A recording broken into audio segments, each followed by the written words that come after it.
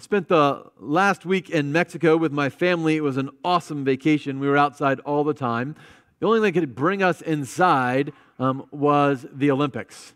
And we are Olympic junkies, and so we were really excited to watch some of the Olympics this year. Anybody else there an Olympic junkie? A few of you? Okay. So if you've been watching the Olympics, so here's why I love the Olympics. I feel like they are, in so many ways, sort of some of the best of humanity, right? These people with this incredible dedication and drive and work ethic who are so laser focused on these accomplishments that I'll never be able to do. And I just love that idea of all of that hard work and diligence and everything they've done to reach the point where they're at. I noticed something interesting about the Olympics this year. I noticed a nation I never heard of before called the ROC. Are you guys familiar with the ROC? The ROC is the Russian Olympic Committee, right? And even I think we watched a little bit of the parade of flags coming in and nations. And when the ROC came in, I was like, I'm not familiar with any country called ROC. So you probably all know this story. I had to do a little bit of research to figure it out. Turns out that in 2014, at the Winter Olympics that were in Sochi in Russia, there was widespread sort of state-sponsored use of illegal drugs for the Russian Olympians. And this came out a few years later, and the international legal process takes a while to work out. So this year, Russia is banned, and actually next year as well, from all international competition. World Cup, Olympics, Winter Olympics, everything.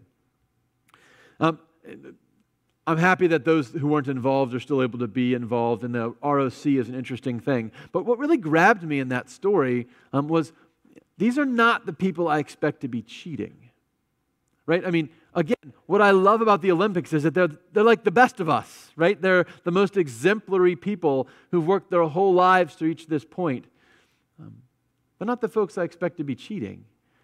And yet, what we heard was that over 1,000 Russian athletes, summer, winter, and para-Olympic competitors used these illegal drugs, plus their coaches and trainers and medical staff and people doing the drug testing. It was this massive conspiracy. Right? And I just thought, how do you get to the point where the best of us are making choices like that on that scale?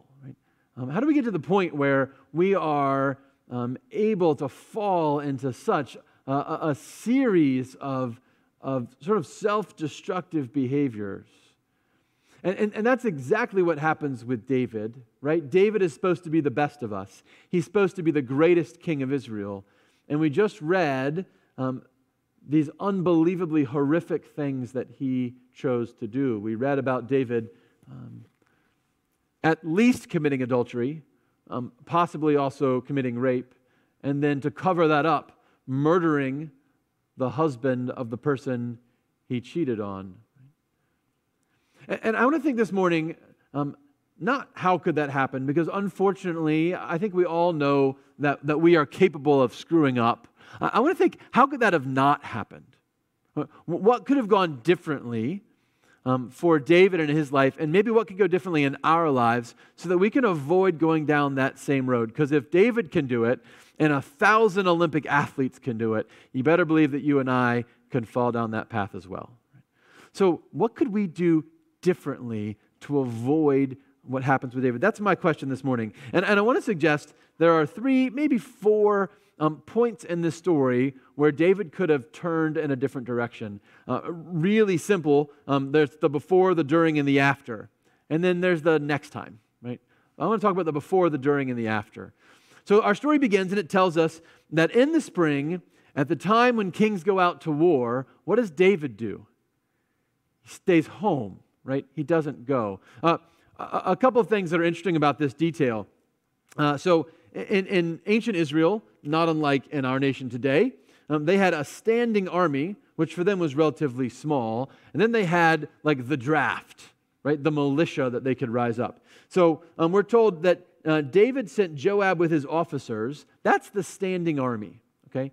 And all Israel with him. That's the militia. That's the draft, okay? It is acceptable for the king to sometimes send out the standing army on his behalf, right? That's okay. King can do that. But when you are asking farmers to go fight for you, you're supposed to be with them. Right? In the spring, when the kings go out to war, David sent Joab with his officers and all Israel with him, but David remained in Jerusalem. So I want to think about the before our sin. Before our sin, I think God gives us these patterns and rhythms of our life, right? Where we know where we're supposed to be and what we're supposed to be doing. And when we get out of those patterns, when we get out of those rhythms, when we place ourselves in the wrong place at the wrong time, we are looking for trouble. And David is going to be quite literally on his rooftop looking for trouble. But maybe you've been through this before. Maybe you've had a season in your life where you said, yeah, I know I really should probably head home after work and see my family, but there's this person of the opposite sex at my workplace that's just so interesting. I'm going to spend a few minutes and talk to her before I leave every week. I just want to be with her a little bit more. Or maybe you've said, boy, I know I really should be going to church on Sunday. You guys, by the way, are here, so well done. I know I should be going to church on Sunday, but there's just something else. I'm not sure. Maybe I'll get around to that later. Or you said, boy, yeah, I know that God calls me to care for the poor, and I see people in poverty in my midst, but I just don't have the bandwidth to help them right now. Maybe some other time. And we get out of those rhythms and those systems. We're not where God wants us to be when He wants us to be there. And so I want to suggest to you that even before sin happens, where we place ourselves matters and what we're doing matters. We can sort of pre-position ourselves to turn towards God instead of away from Him. And the really simple idea is this, and that it's easier to say yes to something that's of God than no to something that's not. It's easier to say yes to something that's of God than no to something that's not.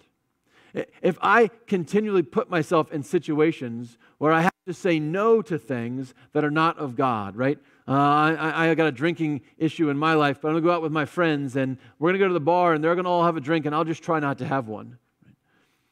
Then I'm readying myself for the fall. But if I instead look for opportunities to say yes to God and say, yeah, God, I want to be where you want me to be, doing what you want me to do, it sets my feet on a path where I never have to come into that temptation, never have to be on the rooftop looking for trouble.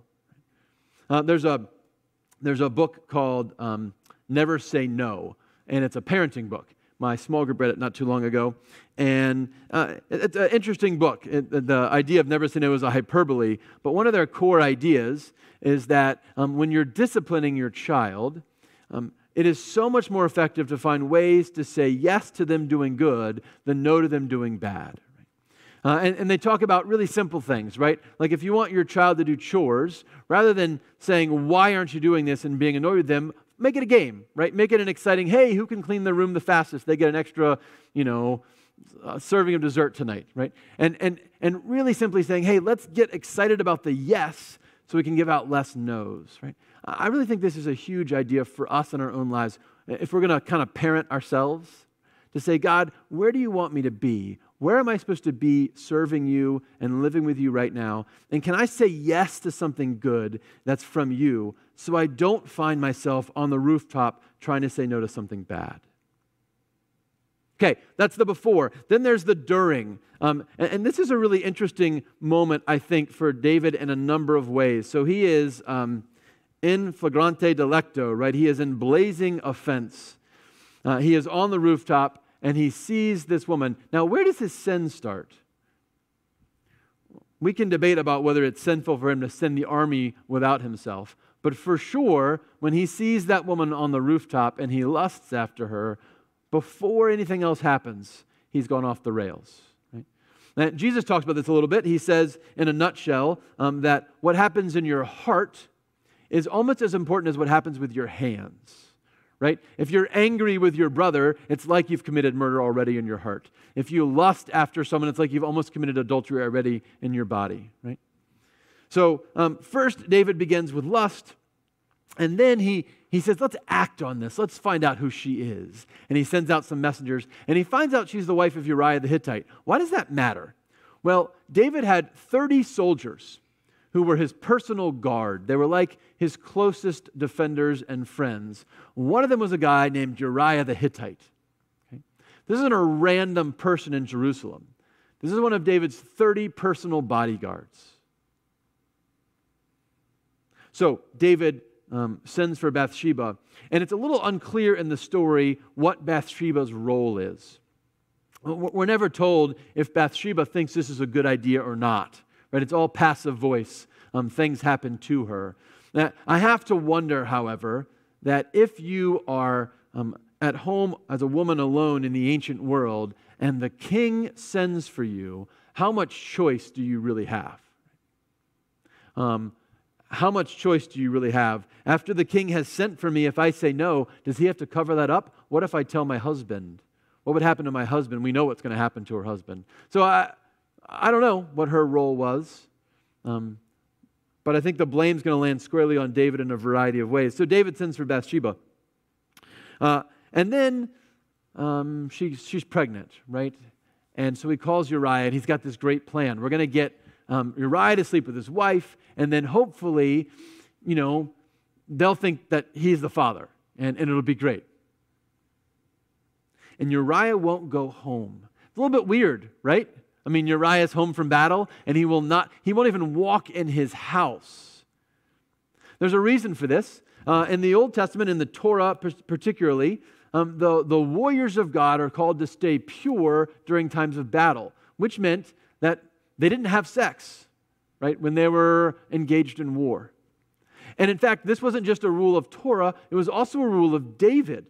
Earlier in the book of 1 Samuel, David makes it clear that he expects his soldiers to stay pure, to not have sex even with their spouses when they're on a campaign, when they're at war. Uriah is on a campaign. David is supposed to be on a campaign. By the way, could this be why David stayed home? I don't know. Uriah is on a campaign, so he will not violate Torah, and he will not violate the command of his king David. And so even though David keeps trying to send him home, he keeps sleeping in the lobby. Right? I'll sleep in the lobby tonight.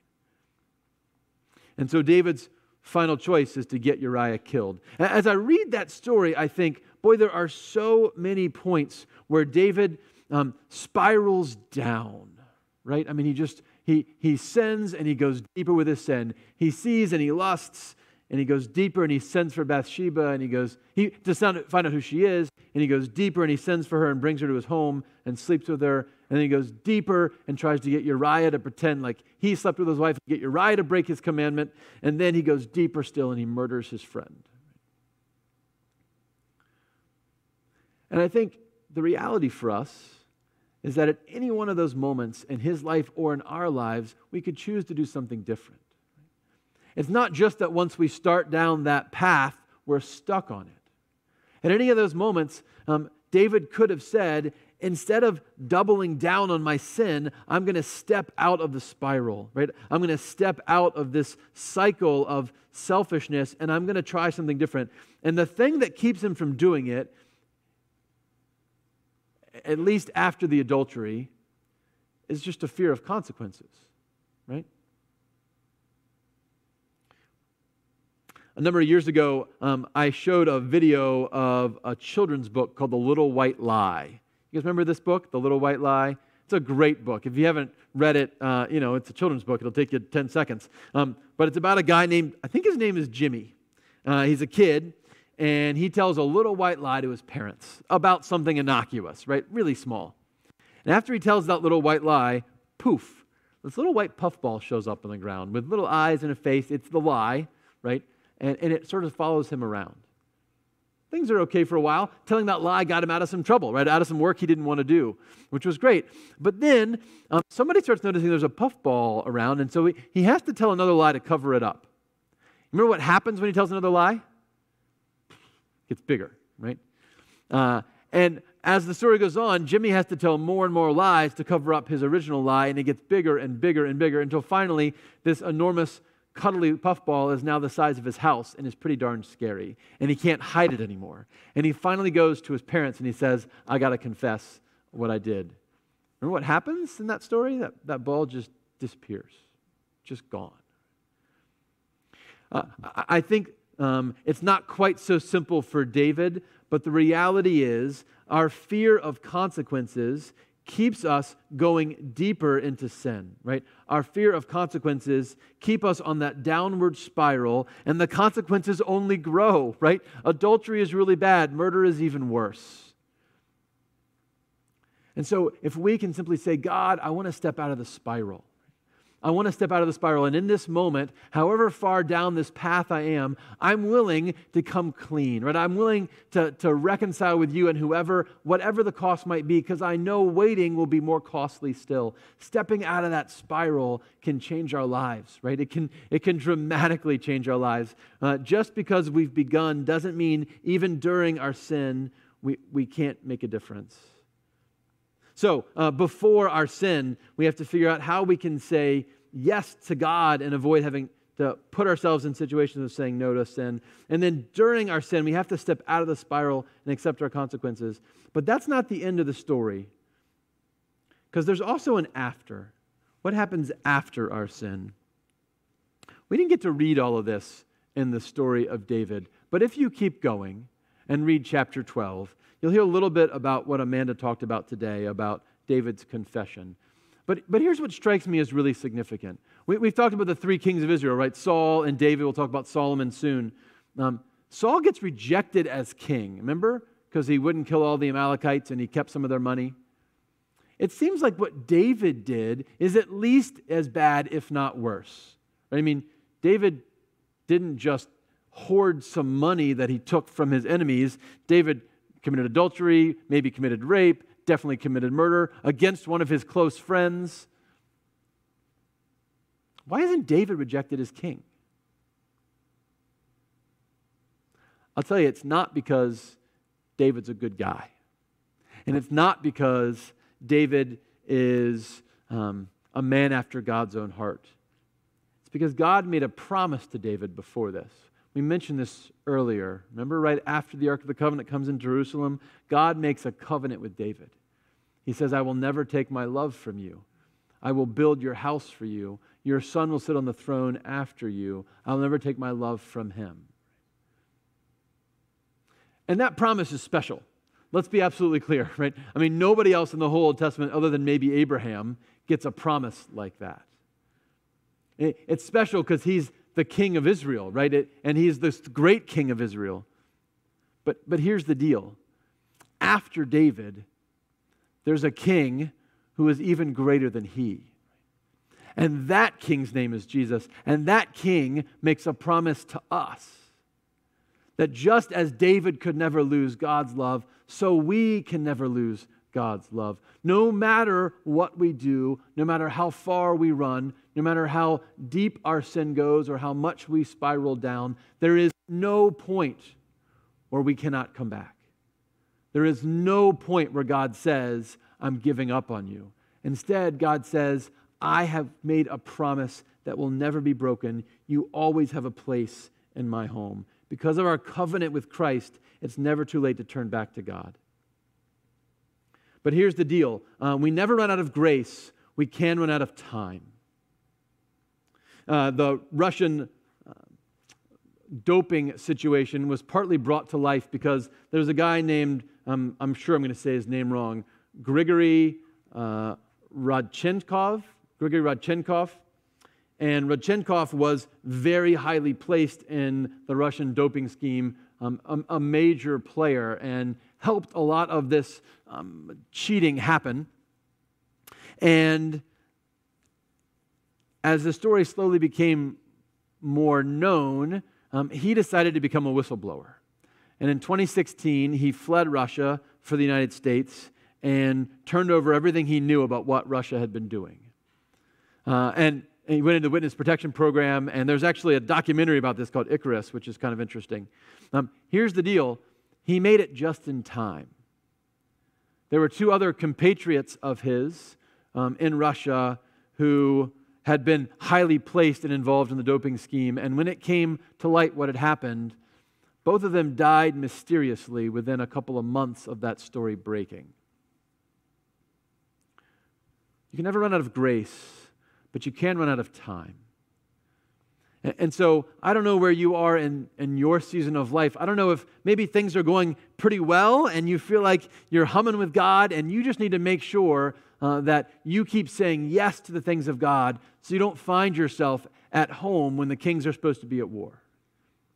Or I don't know if maybe you're in a season where it feels like you're stuck in some patterns of sin that you're really having a hard time breaking out of, and you've got to ask Christ for help to step out of the spiral.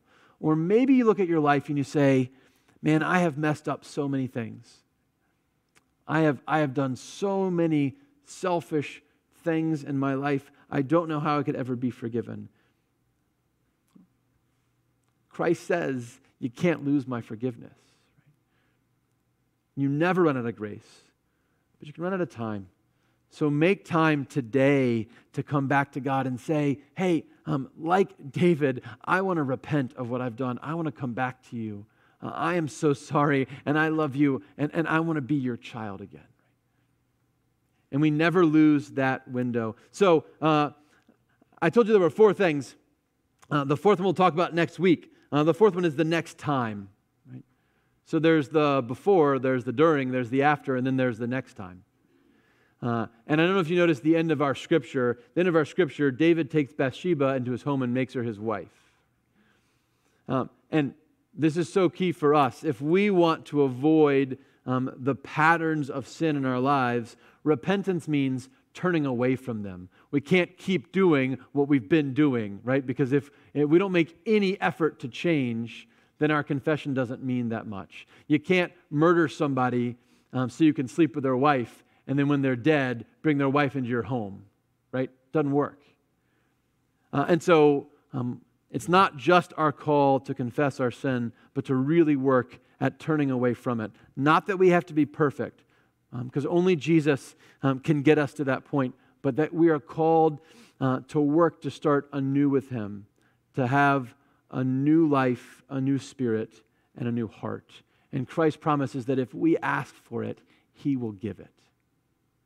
So today, we're going to sing a hymn called Create in Me a Clean Heart, and I want to ask that to be our prayer for ourselves as we say, God, wherever we are in that journey, we want a clean heart. We want to be wholly focused on the things of you. And we know that even if we're at the end, we can never run out of grace. And so we thank you, God, for giving us this time to come back to you. Thanks be to Him. Amen.